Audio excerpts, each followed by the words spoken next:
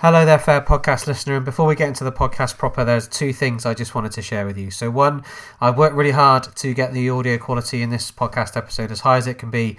That said, there is still a little bit of interference on one of the microphones. So there are a few times during the podcast where you'll hear some interference on the mic. I've done everything I can to mitigate it and minimise it, but it's still there. So thank you for your patience for those small bits in the podcast.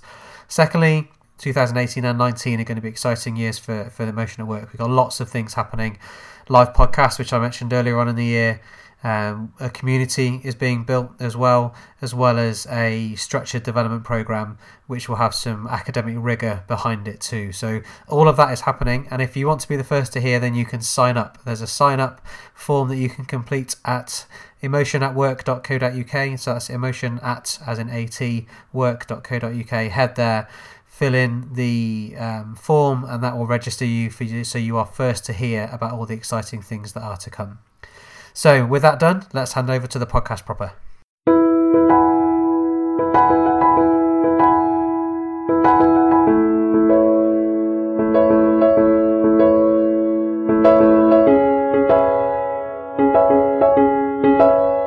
Hello and welcome to the Emotion at Work podcast, where we take a deep dive into the human condition. And this podcast has been a long time coming, and I'm very excited about this conversation today. So today's guest makes me think a lot, and they make me think really hard and make me think really deeply. So what I find is that whenever we get together, we discuss stuff, we explore, we debate, we share, we support each other in terms of our thinking and our work and what we're doing and how we're doing it, and it always kind of has emotion and the workplace in it in one way, shape or form, and I just love talking with our guest because she makes me think so much, and it's just great fun to talk with her.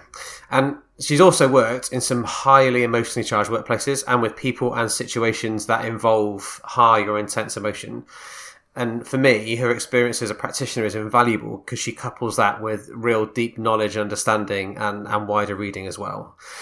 So now I've done that wonderful build-up, all of which is true. Let's get her on the air. So welcome to the podcast, Jo Wainwright. Hi, Jo. Hello. Thank you for that lovely introduction. That's okay. It's all true. So it's all good. And I get it. Yeah, it just makes me really excited about what we're going to talk about today because even on I really wanted to record our pre-podcast call where we kind of talk about what we're going to talk about and how we're going to frame it. There was loads of stuff in that I was like, oh, I wish I was recording this. That would have been amazing for the podcast. So it's going to be great today. I'm really looking forward to it. Me too. How are you feeling? How are you feeling about it? That's all right. Yeah, equally looking forward to it. And we started the pre-conversation with me thinking, not really sure I've got anything to say that would be of interest. And then we just started talking like usual, and I just got excited and yeah, lots to talk about when it comes to this kind of stuff. Okay. All right. So as usual for the podcast, I'm going to open with my unexpected and innocuous question.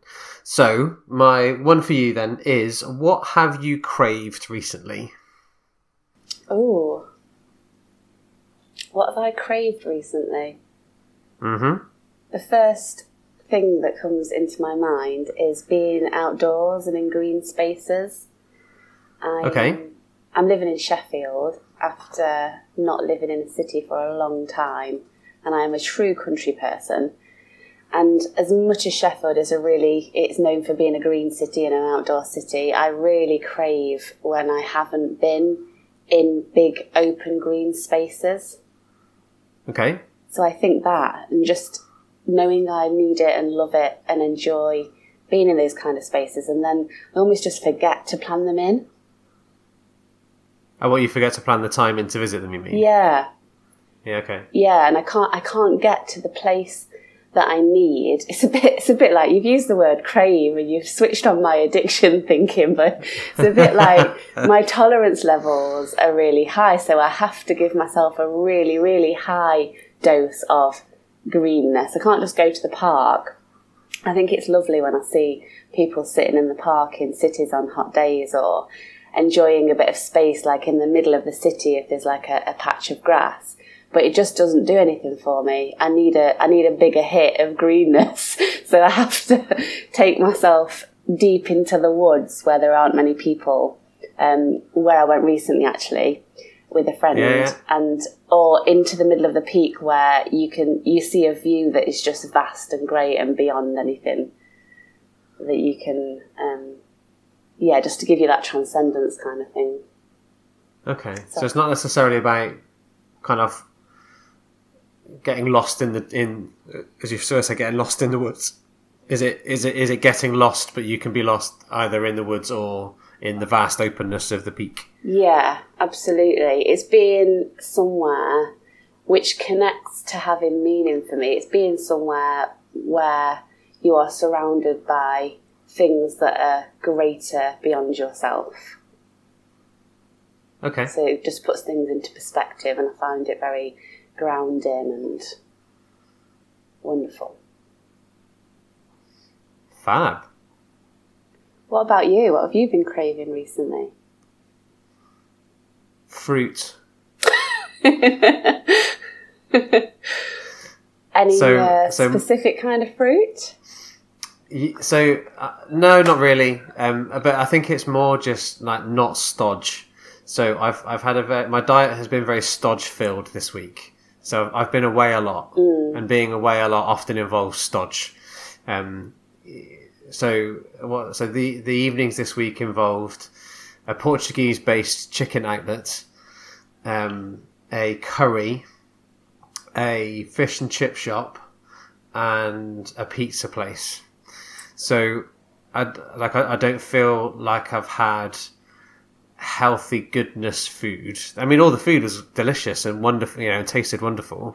But I don't feel like I've had sort of healthy stuff, and I just feel like I need to get some good healthy stuff. So I've got a juice in the fridge ready for lunchtime, which is a mix of strawberries, blackberries, raspberries, Greek yogurt, apple and pineapple, waiting for me for lunch today. So yeah, looking forward to that. Very nice. And dinner is a salad? No, dinner is not yet in the slow cooker. All the ingredients are ready to go in. So dinner is a chicken and chorizo stew. And I'm going to do that with some rice and something else that I haven't decided what yet. Actually, I might do it with some bread. I might do it with some crusty bread and some salad. Mm-hmm. That might be nice. I'm hungry now because I've had a rubbish breakfast. Yeah, but you said that off air. But toast isn't a rubbish breakfast. I don't think it is. I suppose if we're going by my definition of stodge, it's a stodge breakfast maybe. Or you can make it 100% better if you put a poached egg on it. Or it's just toast. Oh, okay, all right. So I do like a nice warm kind of seeded bread with thick lashings of butter on. That's what it was. So it wasn't shit toast. On the spectrum of toast, it was at the far end. It was at the non-shit end of toast. Yeah, it wasn't processed white with some margarine on. I'm loving that we've introduced a shit or non-shit toast spectrum. There's a spectrum for everything, isn't there? I do love a spectrum, and there is a spectrum for everything. All right, so I'm just going to pause our conversation for a second because it doesn't look as though that my recording device is recording. It seems stuck at 7.5 minutes. You're making me laugh when you talk. Does it matter if I interrupt you? No, you carry on. Okay, so no, it has been recording the whole time. It just looks like it stops, so that's fine. Phew, wipes brow. I think mine's fine. And waves t-shirt to alleviate the sweats that's happening for not recording properly. It happens. So yes, you can interrupt me whenever you want. I was talking particularly slowly there because I was like, is it going to work? Is it working? Is it not working? Is it working? Is it not working? All right, okay. So in that then, when I said the word crave, you said that it triggered something for you. I can't remember how you phrased it.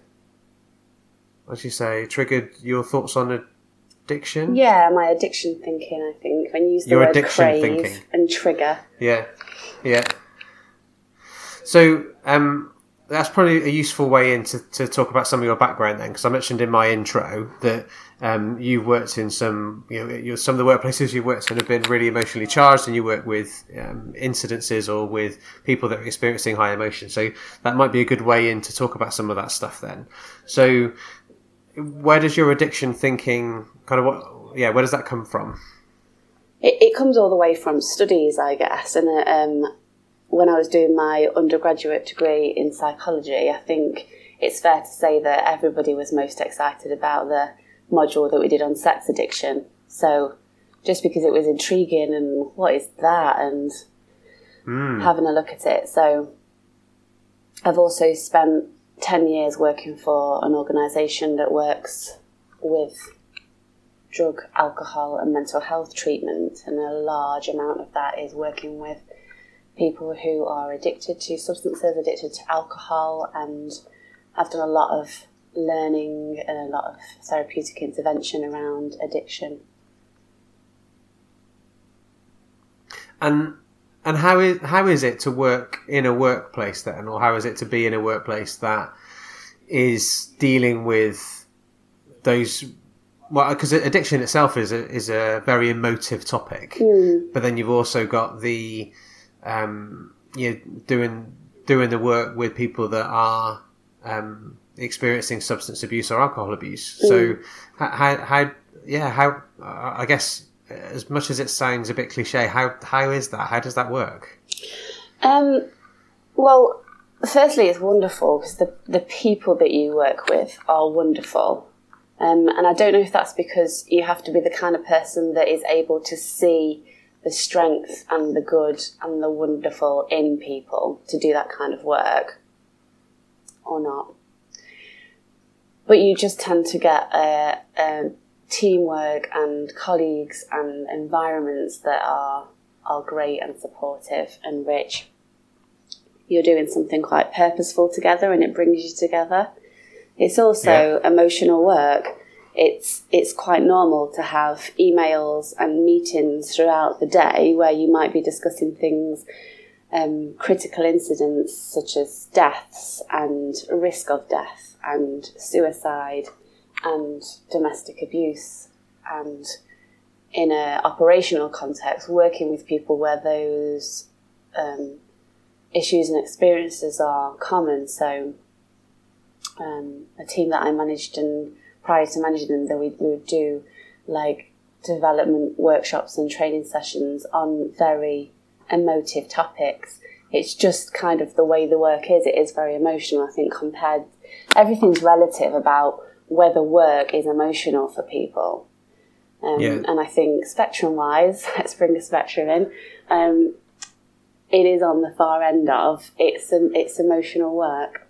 It triggers emotions to do and be in that environment. And I think I decided very, very, very early on, because I've somehow managed to put myself into emotional work situations from volunteering as a student, that I didn't want to stop being able to feel everything that emotional work and emotional environments make me feel.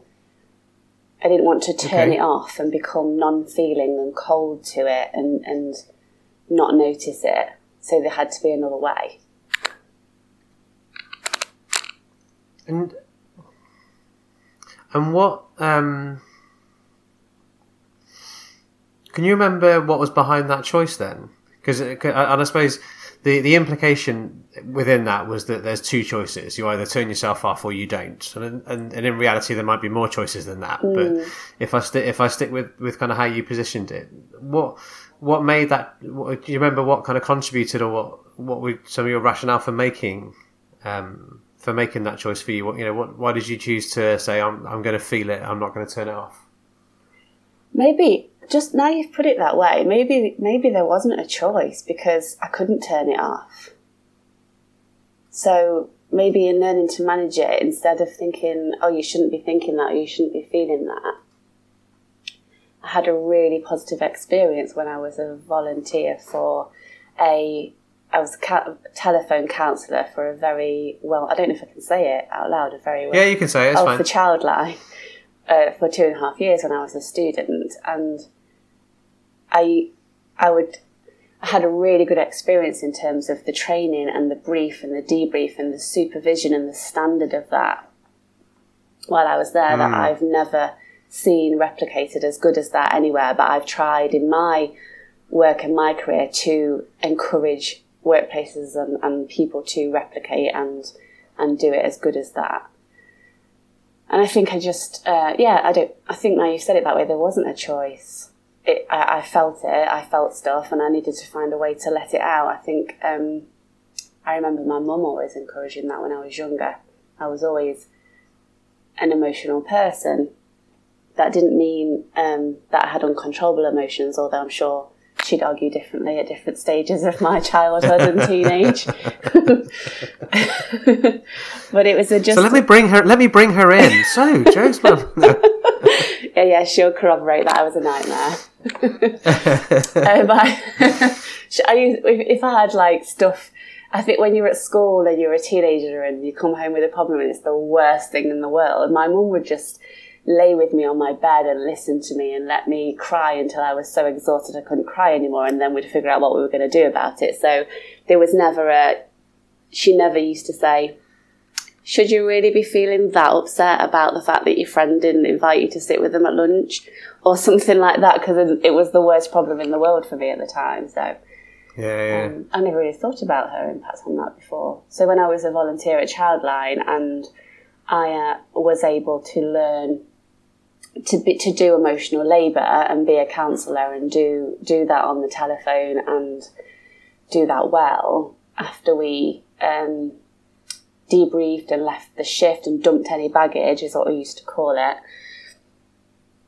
I would then get in the car and drive back and have a good cry and put some music on and play it really loud and sing really loud. And I don't think there are many shifts that I left there that wasn't one of my coping things, or just one of the things that I did or ended up doing, because once I got in the car and I was by myself and I was thinking, blimey, I've just stepped out of this bubble that is the counselling room on the telephones at Childline, which is a magical, wonderful place to spend time. Got into the car, set off back into the real world, and then it's like, shit, all of that stuff's really not very good. And thankful and feeling, and rightly so, that tiny bit of feeling of goodness that I've been able to have a conversation with someone who really needed to talk and listen to someone who's having a horrible time. But yeah, I just used to have a good cry. And so I want to come back to that in a minute. But before I do, can I just sort of go back in time to pre the car? So when you would do that baggage dumping thing, what were some of the things that Childline put in place then? So you said, the experience you had was one like, that supervision, support and so on was something like you've never had elsewhere. So what were they doing that kind of was so good, if you don't mind me asking? Yeah, of course I don't. They were doing what everybody thinks they're doing, but there's different levels of doing it really well and not doing it very well. So you can say that you give everybody a monthly one-to-one, but what actually happens in that monthly one-to-one is significant. It's the quality of it and what someone experiences in the conditions you create for them. So we had a 15-minute brief, or sometimes it might have been 30, I don't remember, it was a long time ago. Yeah, it's okay. And the same amount of time for a debrief. And sometimes in the debrief it might go on a bit longer if it needed to, but I just remember it never really went on, because it was managed and facilitated and led so well that the space and the environment when you were in that debrief and brief room, it was okay to just be as open as possible as to how you were that day. And it was the same to be as open as you wanted to be and you were encouraged to be as to how your shift had gone. And I suppose that was led by example by more experienced counsellors there and the shift supervisor. Okay. So it's about the space that was created by the group and by the people that you were sat with there. And how many would be in a group, roughly? It depends. That literally depends on how many volunteers had signed up to be on your shift. So some shifts were popular than others, and I've been on shift where there was 2 of us, and I've been on shift where there was 8 of us. And I think you'd be lucky if you got 8 volunteers for a shift, and then maybe because of the amount of volunteers that we had, the supervisors would try and balance that out and ask you if you could do another one. So probably about 4 to 6 people.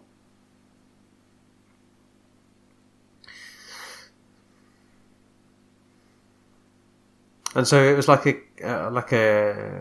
clean down type thing. So it was an opportunity for you to share, either in the pre-brief was to share how you were, what was happening, what was going on for you, to help you get ready for the shift that was ahead. And then at the end, it was right, this is how I'm feeling now. This is what I'm thinking at the end of that shift. Yeah, absolutely. And then was it discussed, or was it just an opportunity for you to air it? No, I don't think it was discussed. It was just an opportunity to air it. I think you just dumped baggage, and then people just... I can't remember what made it so good, but it must be because everybody was trained in counselling, and those approaches, person-centred approaches. So when you walked in and went... and you were asked to dump your baggage, it might be, I've just had road rage, or I've had a terrible day, or my daughter's got issues at school and it's just on my mind. It would just be a space to say that out loud and literally dump it and leave it in that room and then pick it up on the way out. Yeah, okay. Yeah, it was really good. And you said that you then try to recreate similar stuff in other workplaces that you've been in. So how has that gone? How have you? So I suppose where I'm coming from with this question is, if I'm a listener to the podcast and I'm thinking, well, that sounds amazing, but that was in a really specific kind of context. What else has happened, or what else has Joe done in different workplaces to help support individuals in that way? Embedding good supervision structures and good peer supervision structures, and long, small win, continually trying to impact culture of the workplace and culture of different teams, where having a long, regular one-to-one or making space for peer supervision that doesn't have a definitive goal but is really important, and encouraging people to use that well and do that well, and don't underestimate the value of it. Okay. So when you say supervision and then peer supervision, and then you mentioned briefly one-to-one, so is that what you mean by supervision? Is the regular one-to-one practice between individuals and their line manager to allow them to discuss and air and explore what they're thinking and how they're feeling about the work they're doing? Yeah, absolutely. I know people call them one-to-one appraisals. I think I do prefer the term supervision, because you are, as a manager, supervising that person's performance. And when it's emotional work and emotional labour that is their performance, I think that needs the same kind of rigour in terms of performance management. Even though it's not necessarily looking at someone's quantitative output, it's looking at someone's qualitative output and qualitative performance. And it's the performance management that you do around that.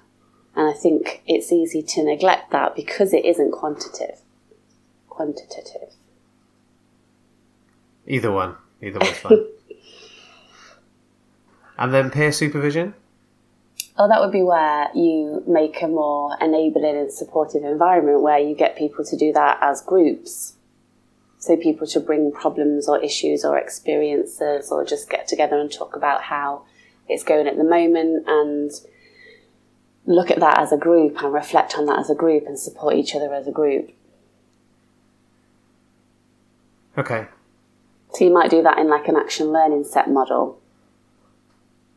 And I know action learning sets have got loads of different approaches and models within them, but in terms of bringing a problem in a safe space where you can talk about your experience of that problem without being judged, and be open to hearing opinions and thoughts and help and advice from other people, or find a different way of doing it for yourself, just a space to have some thinking and to go through that and do reflective practice.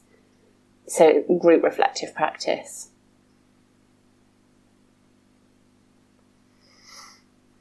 So in clinical settings, for someone who is a registered professional, a clinician like a nurse or a doctor or a psychiatrist, it is a requirement of their registration with obviously the appropriate body that they have regular clinical supervision. So the quality of that supervision and the experience of it, I'm not sure how that's measured or if that's effectively measured or assessed. But as long as someone has those dates and they record that they've had a one-to-one with the right person who should be providing their clinical supervision, which has to be someone who's, in that context, clinically more responsible within the organisation or within the context of work so that they can manage the liability. So that has to be provided. So if organisations have got nurses and other registered professionals, they have to make space and time for that. So I've spent a lot of time working with drug and alcohol practitioners, and they can be registered nationally, which some organisations choose to do to upskill their workforce and provide that rigour, but they don't have to be, which means they don't have to have clinical supervision, which means the supervision structure and the parameters of how they're supported is determined by the choices that organisation makes, and obviously requirements of things like Care Quality Commission. But the experience of what people get isn't necessarily enough. I think that organisations are negligent at that. Is that an extreme word? Or I'm going to say it. I think a lot of workplaces and organisations don't provide enough of that, or a good quality of that, because the time, 20 minutes of really good supervision and really good listening and doing the performance management on psychological and emotional work and emotional labour can be really, really impactful if it's done well, or you could spend an hour doing it really poorly. And so when you say organisations are negligent, are you making that kind of thought beyond the clinical setting? You're saying because in clinical settings it's a requirement, so therefore they do it, but beyond that, because it's not a requirement, it's not done, or it's done poorly. I don't know many places that do it. It's a bit like if you are employing someone to do emotional work and to do emotional labour, then as an employer you are responsible for providing somebody with the resources and access to develop their skills to be able to perform effectively in that emotional labour, in that emotional work context. It's the same as making sure that people have got safety boots and a hard hat and glasses and earplugs if they're going into a manufacturing plant. I don't know a single manufacturing business or organisation that would dare to be negligent with that health and safety equipment. And we can see it. We see if somebody walks through an area like that, or they step into the factory and they haven't got that kit on, it is very obvious. We can see it, we know it. It's easy to audit it, for example. But when the work isn't that kind of work, and the work is human skills, and it's emotional labour and it's emotional work, and it's about human performance and emotional labour and brain work and thinking and transactional and that kind of stuff. How do we spot whether someone's got their safety hat on? How do we give somebody hard steel toe cap boots?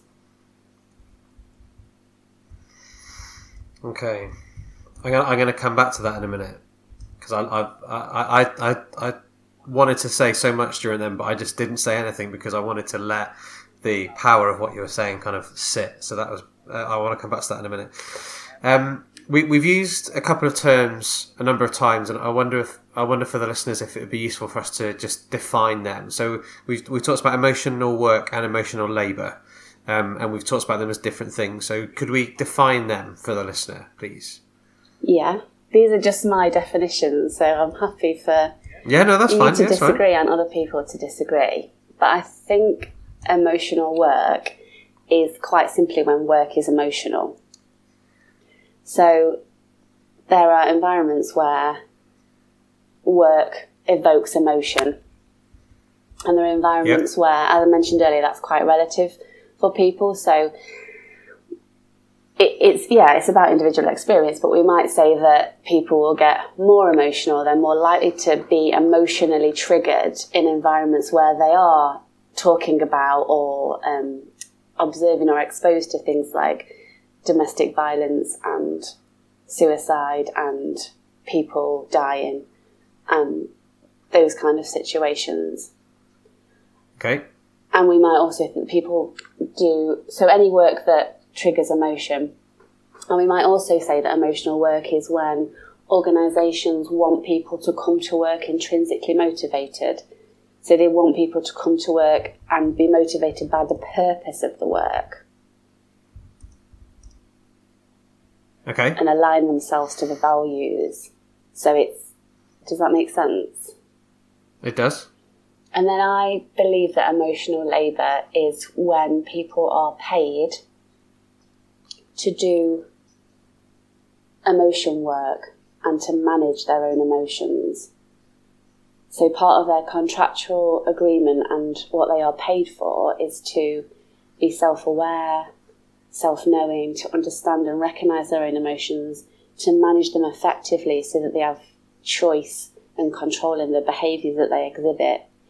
And if you think about a counselling situation or a coaching situation or an addiction treatment situation, that is the work. Emotional labour is being able to sit and provide a service for someone even though you might not feel like the things that they have done as a person are great. So it's about managing your emotions and how you feel about the things that you're going to come across.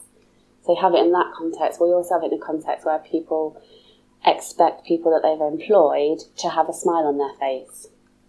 Mm-hmm. Or to be nice and be kind and do emotional labour so that they don't shout at somebody in a meeting. So again, spectrums, there's different levels of how much emotional labour we have to do. And emotional labour is also the work that we do within our own selves and within our own thinking and our mind and our physiology to present ourselves behaviourally and visually in the right way so that we're communicating what we intend to communicate and our emotions aren't leaking out or slipping out or interrupting what we're trying to do and making us ineffective. And while we're there, I think emotional exploitation is when you ask someone to do emotional labour within the context of emotional work, but you don't provide the resources for them to be able to do that effectively and safely. So where you're not providing the hard hats, the high-vis jackets and the things that you need to keep you safe. Absolutely, yeah. Where you've got people motivated by the purpose of the work that they do and not the money and not the conditions and not the perks. And when you manage people in that way, it's very easy to do implicit or explicit demands for more and better, like maximising on their emotional commitment to the work. Yeah. And then we easily, when people are in those situations, can exploit themselves.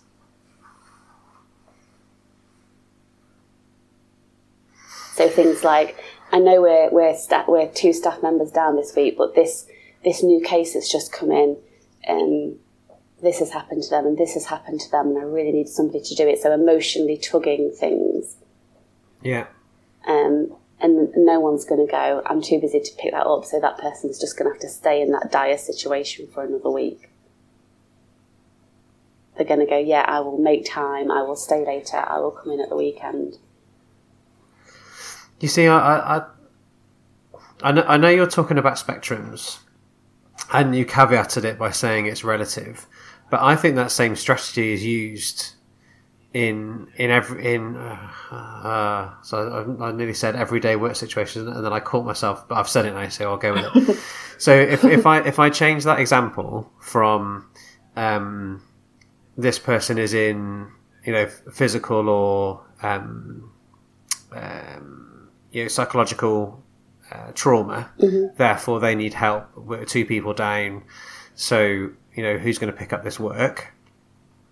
If I change that slightly to be, this client has demanded that we deliver this work this week, I know we're 2 people down, but if we don't deliver, the client's going to be unhappy. And then the implication is, if the client's unhappy, the client's not going to pay. And if the client doesn't pay, we've not got any revenue. If we've not got any revenue, then you've not got a job. And if you've not got a job, you can't provide for yourself or your family. Yeah. And if you can't, so even though I know you're saying that there's a spectrum, I think even just in that example, you could easily change the service user is in dire need to the client wants this, or this person has asked for this, or we've promised to deliver X, or we've committed to deliver Y, or the business is expecting us to launch Z, or whatever that is. And there's that expectation for people to pick up that work, which will then have emotional demands on them. Yeah. I don't think it's that different. Or am I talking out my ass? Neither. I think it's different based on the individual's reasons for coming to work. And I think there are a lot of I generalise like sectors or charities, for example, where yes, people need money. People come to work because they need money, and that's a baseline need. And if it's not there, and if it's not enough, then it becomes a stronger driver. And also at the same time, the majority of the reason people come to work is about the purpose. And yeah, that can be exactly the same for whatever work you do. My sister gets very enthusiastic and purposeful about her work. And I love that about her. And at one stage she was working for a paper recycling company, and she's done a lot of work in systems and IT, and she gets really passionate about the purposefulness of it, which I, as her younger sister, frequently take the mick out of. But I do see that, I guess that's the point. What business leader wouldn't want their people coming to work enthusiastic and driven about the purpose of what that organisation is fulfilling? Yeah. And that's a lot of the narrative, though, isn't it? If you think about the popularity of Simon Sinek and his work, you think about the Viktor Frankl and his book, The Purpose of Man and something Man and Meaning. Search for Meaning. That's it. And if you think about a lot of the narrative, and not as much as I don't ascribe to the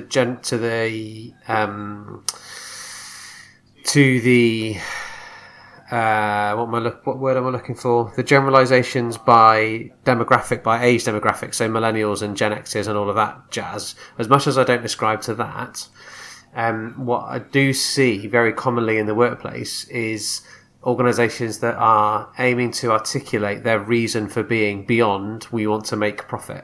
Yeah. So it's not just about we want to make as much money for the shareholders or as much money for the directors or as much money as possible. It's about we are also doing it for this reason.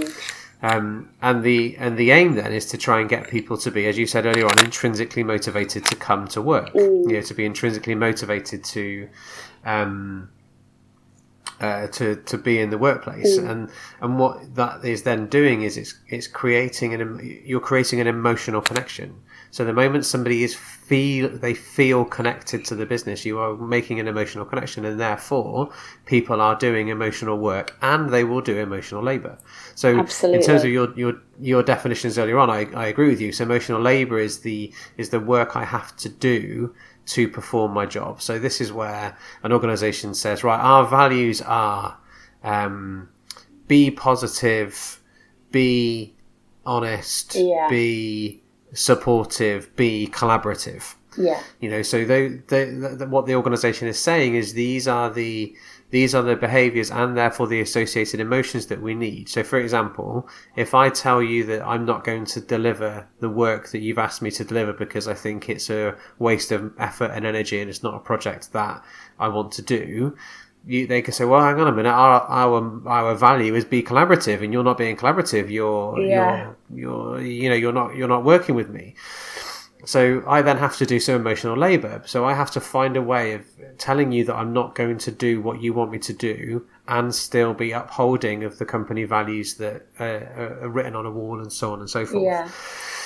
And then at the same time, I've got to do some emotion work where I have to work with and regulate how I feel about my work, my colleagues, myself, my workplace, my team, and all of those sorts of things as well. And I agree with you in that what then happens is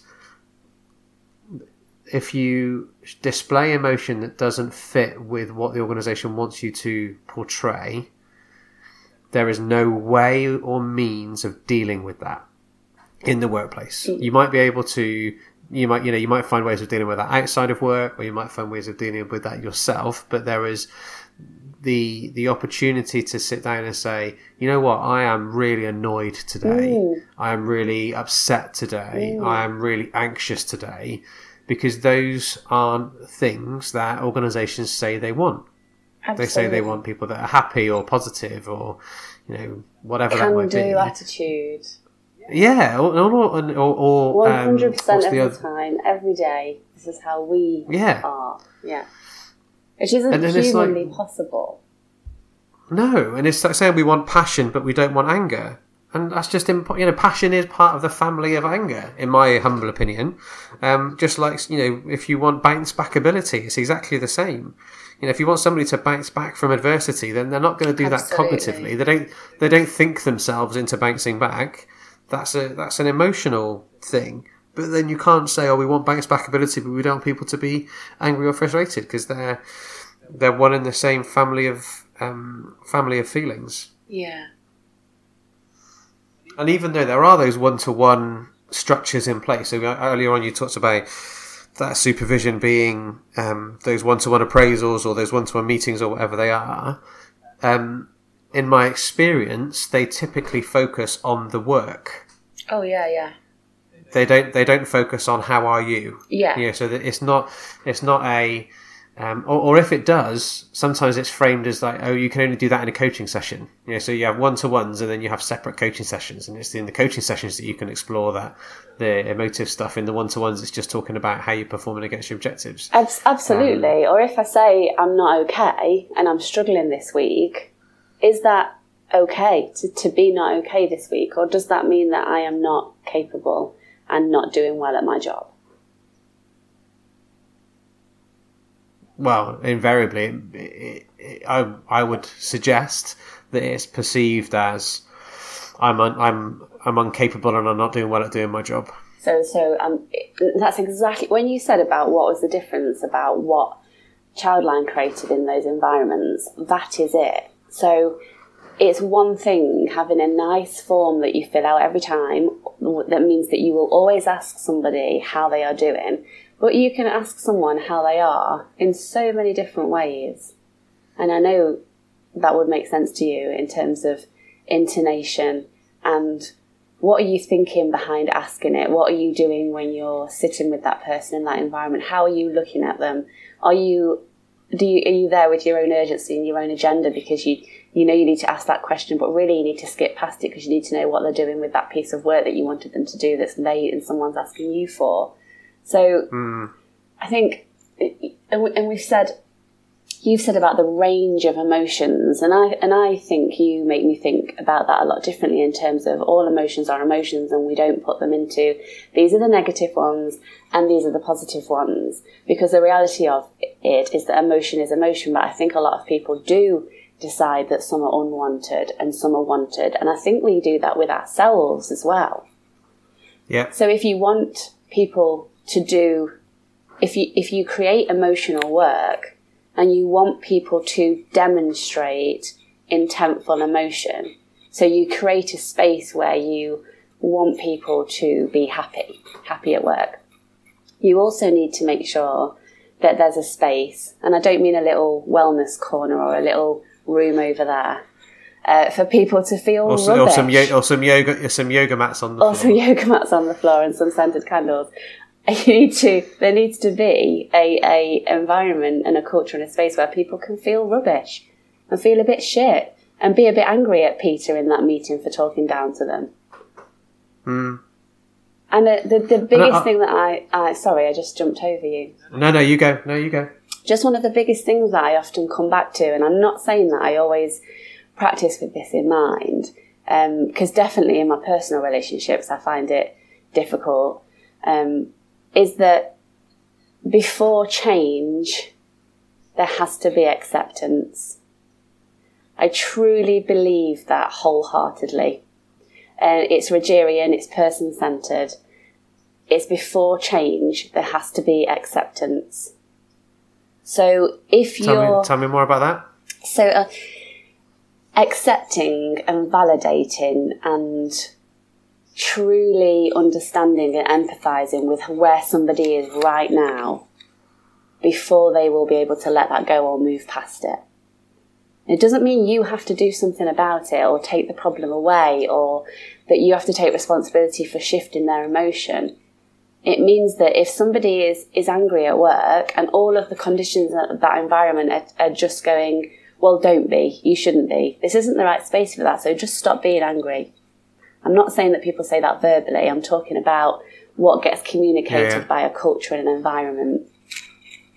And if we're in an environment where we feel a bit angry and that's the messages and that's what we're telling ourselves, it isn't going to go away. It's kind of just going to bubble and turn into something else and maybe leak out and expose and arrive when we don't want it to. Yep. And sometimes I'm facilitating things, and I'm checking with myself, and I'm calibrating with myself, and doing some reflexivity because I'm listening to someone, and I'm thinking, oh, you're really going off on a point that's not really relevant to the discussion, or you're really annoyed or frustrated about this. And I know that everything that I'm doing with my body and my verbal responses matter, because if I don't accept where that person is, and if I don't just validate that their contribution is valuable and equally as important as everybody else's, they will keep coming back into discussion and repeating themselves. I don't know if that resonates with anyone else who's a facilitator, but there's that element of, gosh, that person just kept coming back and saying the same thing over and over and again. They wouldn't let that go like a terrier at a trouser leg. And I just think if you actually accept it, genuinely find a way to do that. So I find myself thinking in my head, what's the best sentence that can, one, let this person know I have truly heard where they're at and empathise with them, and at the same time gently close it off and redirect the focus in the discussion where it's meant to be. So I agree with you, and in my head I was the words that we're saying was they haven't been heard. So if it's like what any conversation where somebody repeats themselves, they're repeating themselves because they don't feel like they've been heard. Yeah, you've missed something, or they don't feel as that, or they haven't finished. Yeah, but if somebody repeats themselves in a discussion, then they feel like they haven't been heard, that their opinion hasn't been, to use your word, accepted, not validated or agreed with, but they just haven't been heard. And and I think often that's misunderstood or it's misattributed as being a pain or being like a dog with a bone or being or you're always looking backwards and not looking forwards. Or you're being negative. If that's the case, or you're being negative, or you're being obstructive. And having a moan, and we're having a can-do meeting here. Yeah. Oh, I'll come back to that later. That pushed a button, didn't it? Yeah, it did. But that, all of that stuff then is about I agree with you that what's happening there is that person hasn't been heard there. What I'm advocating for is that person needs to be heard. And that person doesn't need to be agreed with or to be supported, or you don't acquiesce to whatever the demand or the expectation is. Yeah, it's not about okay, then I'm going to rush and placate you and do something about that. It's it's about making sure that person has been heard. Now, like you said, there's a number of ways that you can do that. There could be there's a sentence to acknowledge the importance and the weight of it.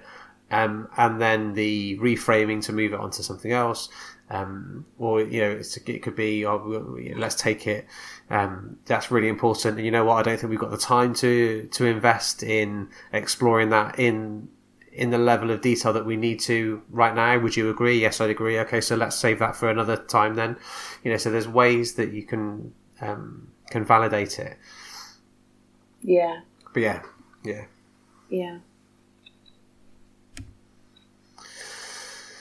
Okay. So emotion work then is individuals working with their emotion in the workplace and or doing work that has emotion in it. Emotional labour is where individuals need to or are required or expected to regulate or manage their emotions in a particular way for the role that they do. So if you're a waiter or waitress, you need to be happy and polite to customers. If you are a call handler in a call centre, you need to be polite and respectful to customers. If you are a manager in a business, you need to be supportive and happy to your teams or whatever that might be. Yeah, not shout at people.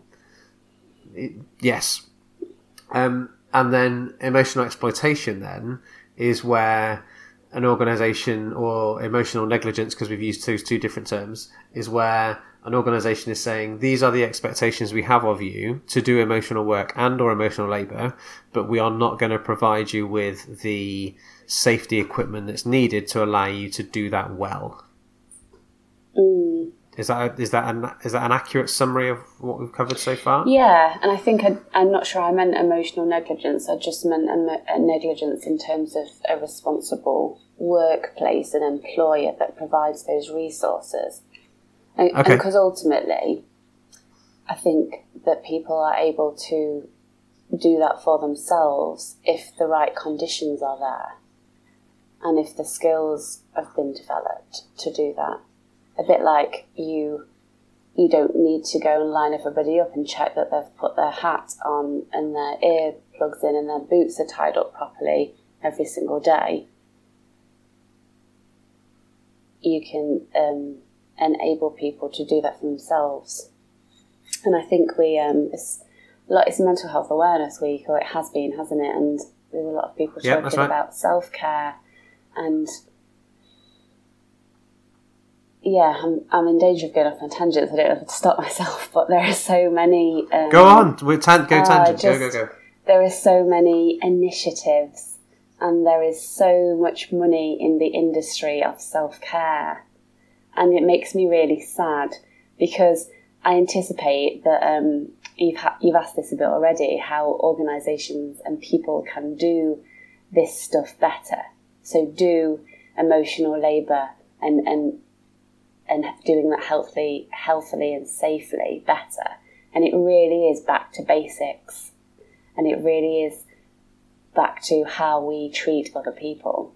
It isn't about... So it makes me sad because I recently learned about mindfulness courses, and somebody came back from one and said, well, I'm not going to that again. It's a load of rubbish. And I thought, I've got to unpick that, because I'm quite fond of mindfulness and what it is and the power of it and what I believe it to be. And then I'm also aware that it's become a buzzword, and there's a very broad church now, and lots of people think it's lots of different things. So I started talking to this person, and as they were talking about it, saying, well, this guy said to do this, or to sit there, or to visualise this, or to move my arm like this, because there were different exercises that they'd done. But when I asked why, they weren't prepared to tell me why. So I had a chat with them. So this went on a couple of weeks, actually, because we had a chat about it. And I'd encouraged them back, when they went back to this session, because they said they'll give it another whirl, to ask those questions and just ask for a little bit more. And on the second time of going back and asking those questions, they came back even more deflated, because she said, well, he just said because it's good for me, because it's good to do it for myself. And one of the things she'd really dismissed was breathing. Okay. And I think breathing is the most powerful tool and skill that everybody with lungs has access to. And to understand how having some control over your own breathing can tip your parasympathetic and your sympathetic nervous system to tip your stress, fight or flight response in the opposite direction by doing breathing, because physiologically that's what it does, is the most enabling and powerful thing that you can remind people of. And I'm saying remind people of because we all know that we can breathe. And I was just deeply disappointed for that person that she just wanted a little bit more information, a little bit more rigour behind why she was being asked to do breathing techniques. And I think everyone deserves that. And then we're getting into models of approaches. It's very traditional medical model to do to. So to give someone an idea or a solution, but do it to them, is very different to enabling somebody to do something for themselves.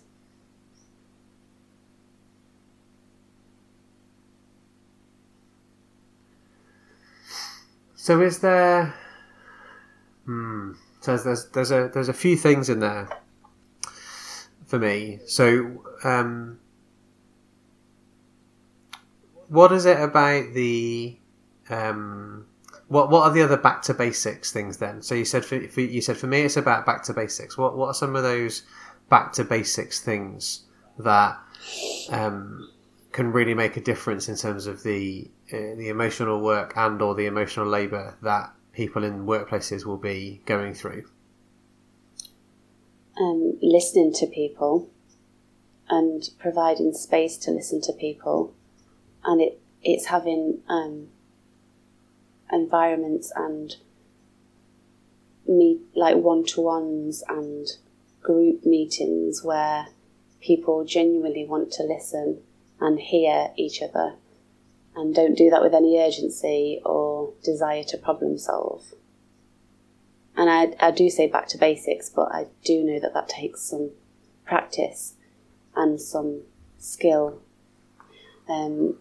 Paying attention to reflective practice and going through cycles of reflective practice, and actually taking the time to prioritise that and put that into your weekly schedule.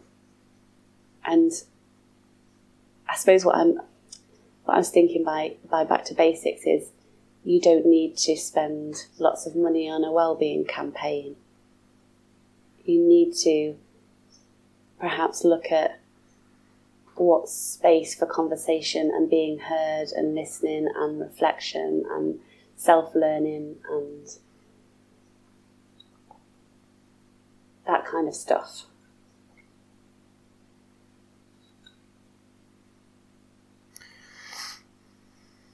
So I think it was on episode 12 when I was chatting with Dawn Archer. We touched really briefly on it. We touched really briefly on listening. Sorry, when I say it, that's what I meant. We touched really briefly on listening and how I'm trying to avoid being really kind of trite and cliche and trotting out the whole, you got two ears and one mouth, use them in proportion, or listen to, don't listen to respond, listen to hear. Or, and I don't like the back like to that. basics phrase. That's why I'm like, I wish I hadn't have said that.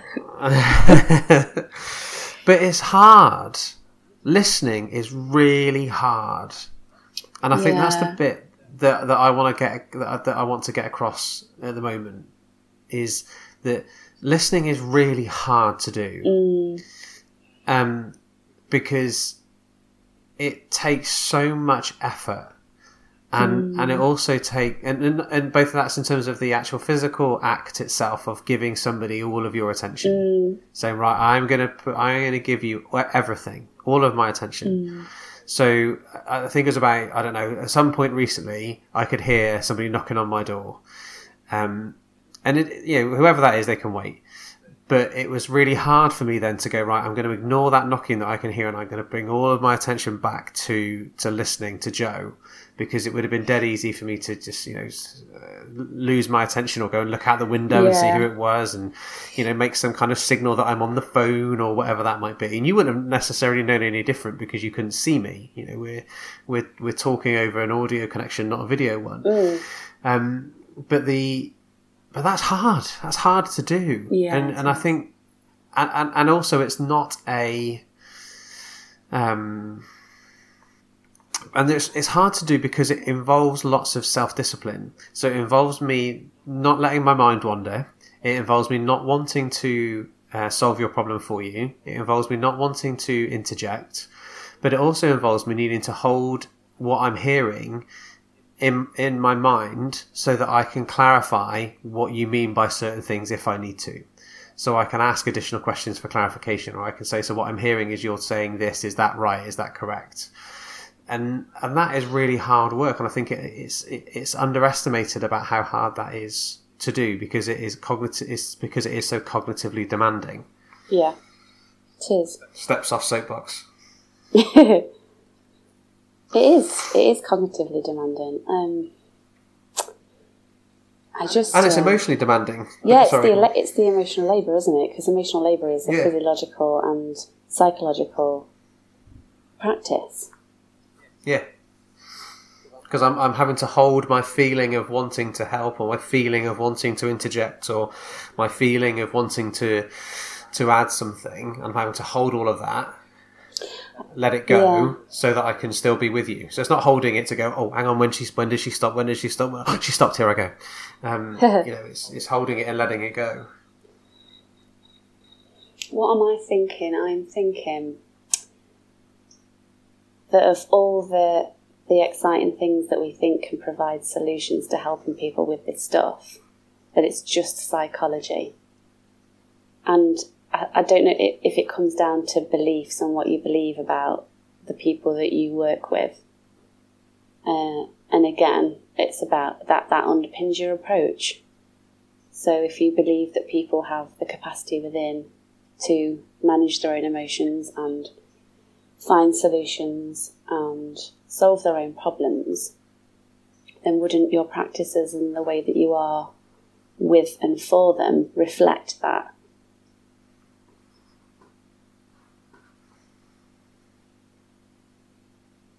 And is that a choice and a choice that you make all the time because it's a continual practice? When does it become? When does an intentional behaviour that you do become habitual and the way you are most of the time? And is it by the nature of it that listening and doing the emotional labour for how you are with other people is an ongoing practice?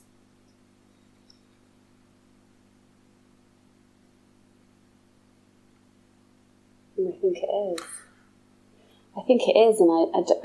And what is it that I'm trying to not say is that why wouldn't, which is potentially an extreme view, why wouldn't you want to be in a world where you see other people as that capable and that brilliant, and go for that kind of connection and environment and conditions for people? Because whether you are driven by business goals and revenue, to get the best out of someone is to truly believe that they are capable and that brilliant.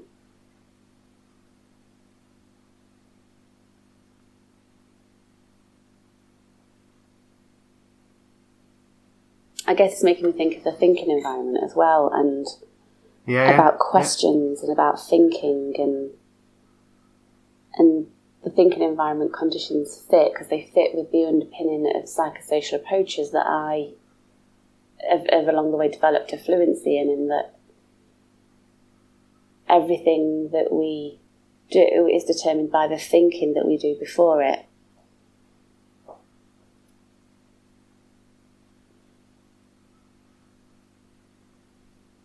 Okay.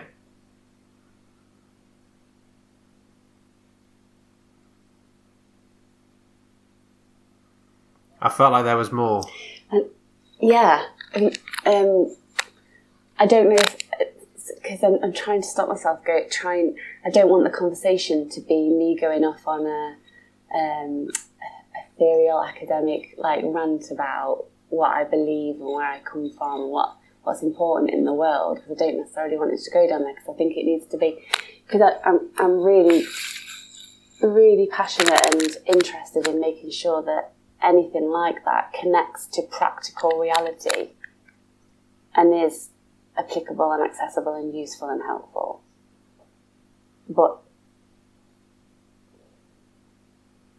yeah, so I'm stuck with what to say next and whether to keep it in my own head, in terms of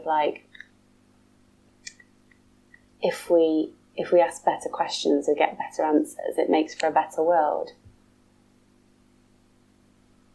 And if we create conditions where people can think freely or better for themselves, then everything that they experience and how they behave will be better for them and everyone around them. Okay. I'm with you.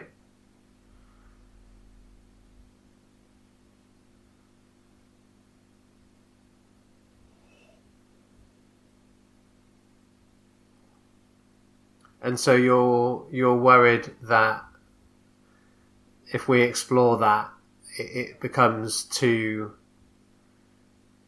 an idealised discussion rather than practical, applicable stuff. Yeah. I spend a lot of time. I think I do a lot of attention on making that connection between. So I would describe myself as a humanistic psychologist, and then I think it's important to be able to describe what that is and what that means, but not just in terms of theory and outlook on the world, but that is where it comes from, and then what does that mean happens in practice, or what's the intention to happen in practice. And so I guess it's because we're talking about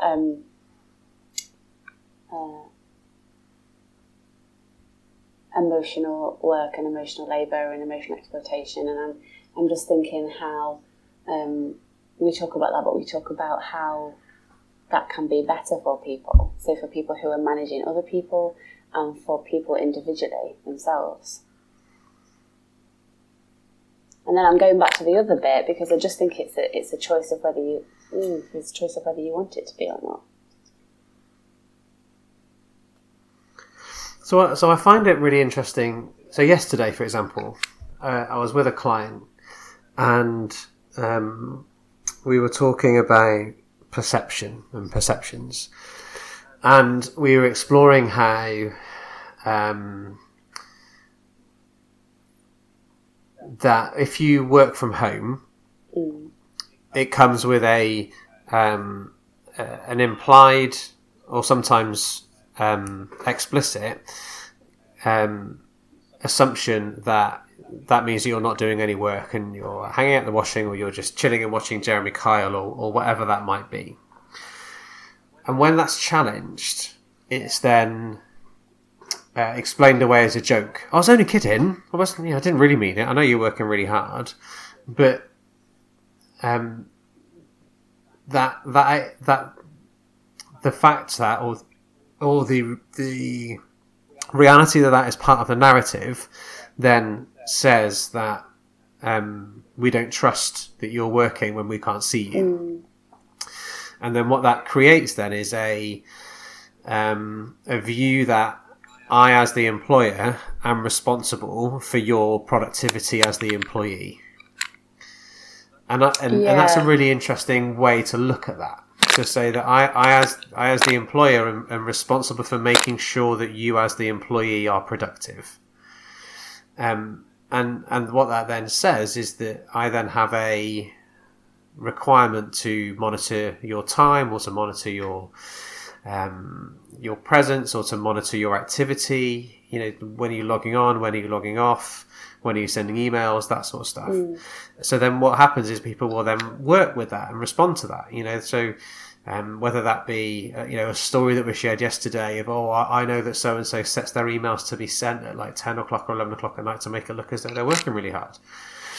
And that sparked then a wider debate around, well, actually, is that an indication of you working hard, or is that an indication of you working ineffectively and stuff like that? So it's a really, really good discussion. Yeah. But I think where I'm coming from is agreeing with you that the assumption that you begin with, or the implied assumption that you begin with, then shapes the connections, or the discussions, or the relationships that follow. Yeah. So, for example, one of my favourite questions is, one of the questions that I ask regularly, so maybe not a favourite question, one question I ask regularly is, how can I best help you right now? Now, I am very aware that question presupposes a number of things. One, it presupposes that you need help. Now, is that and I'm aware that that assumption sits underneath it.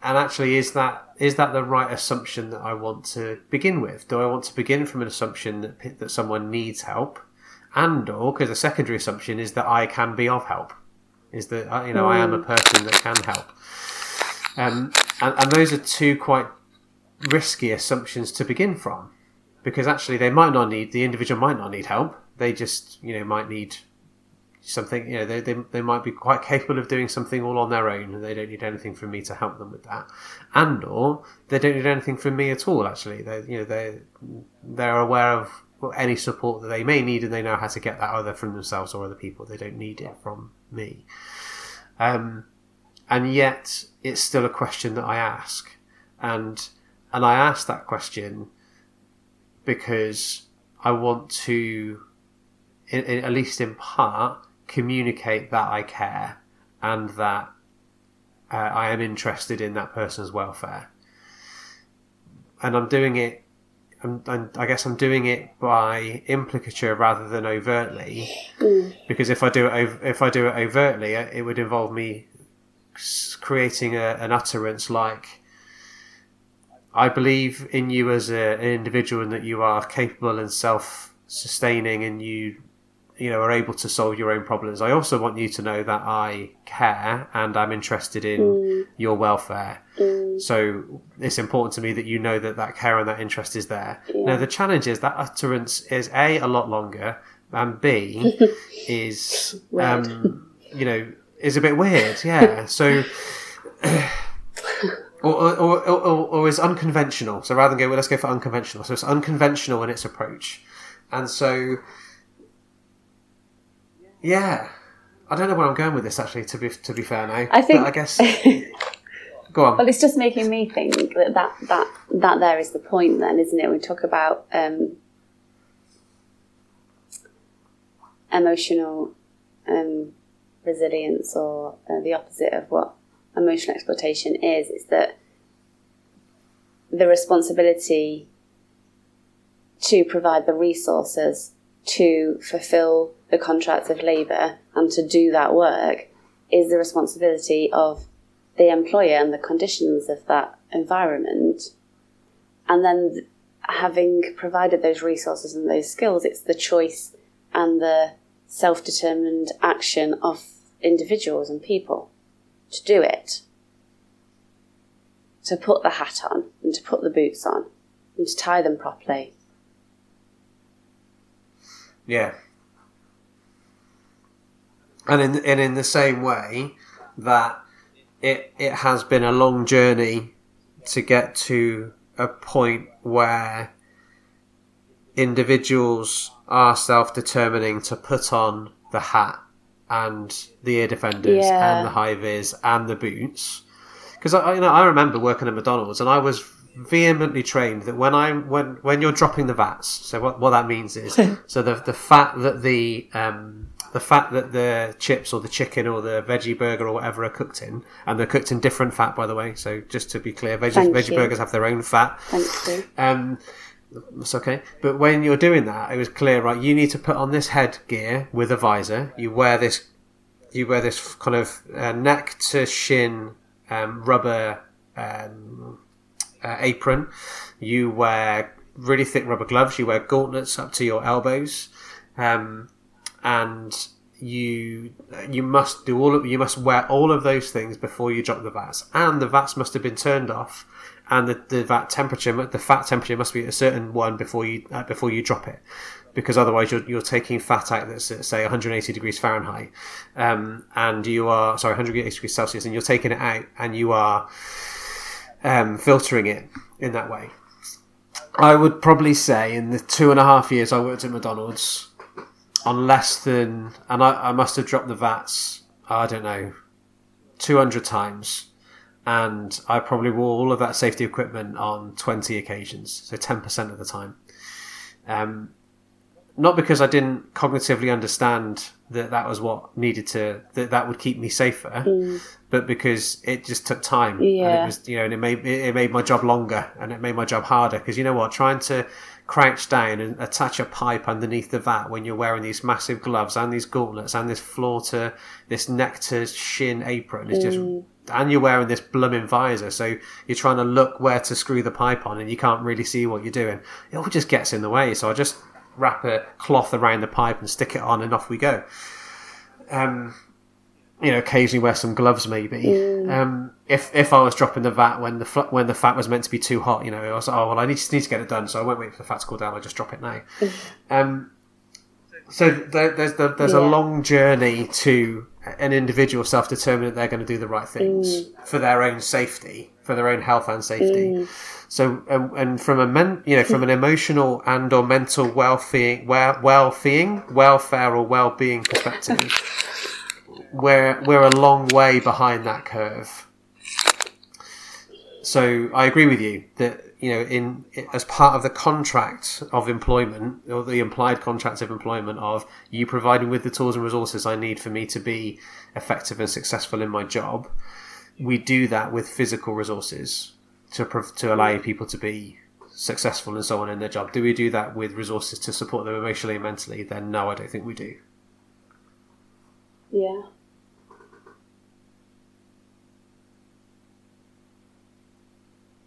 It's a bit sad, that. I find it motivating. What shall we do about it? Sad and motivating. Let's do something about it. Well, let's tell you what, should we do a podcast? Yeah. And should we put that out to the big wide world so that we can inspire change in people? Yeah. So I think genuinely though, I know I've just said that tongue in cheek, but genuinely I think that's what we're doing. Well, that is part of what I'm doing with this, with all the work that I do, and with this podcast in particular, is saying that we have a responsibility to ourselves, to each other as humans, and to the world at large and future generations to equip people and workplaces to be well, physically well, emotionally well, mentally well. And at the moment, I believe that the workplace is poor at looking after emotional and mental well-being. It's a lot better at looking after physical well-being than it ever used to be. But we've got to do more. Yeah, absolutely. And we have a responsibility to do more. Don't waste money on hammocks and meditation rooms if you've not got the underlying things that make those things useful and helpful and possible in the first place.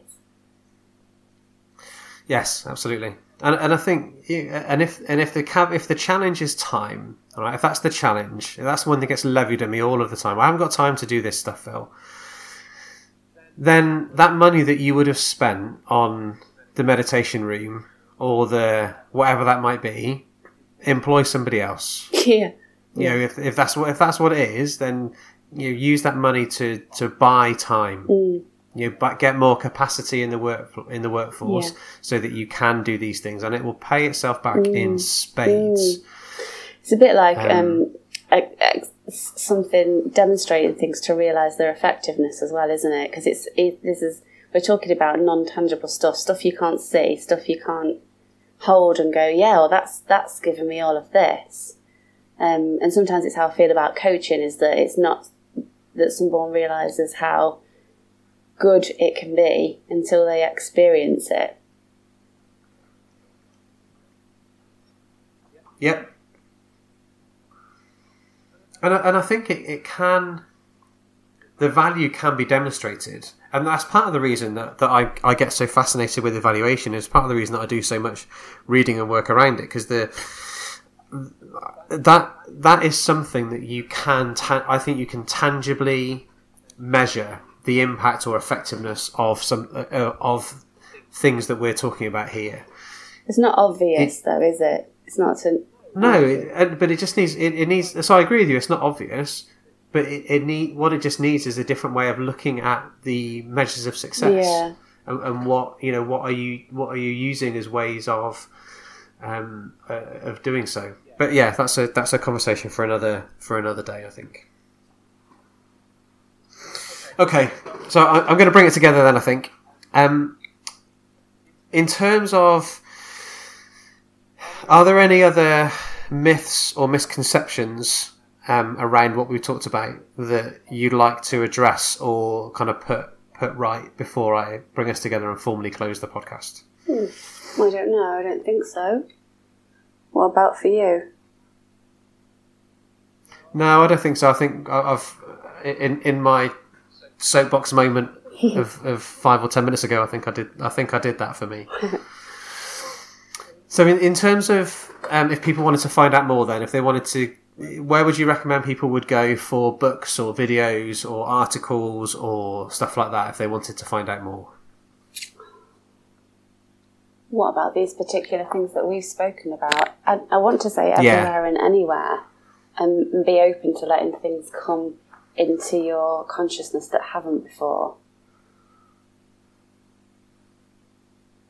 And different perspectives, and pick up different books and listen to different podcasts, and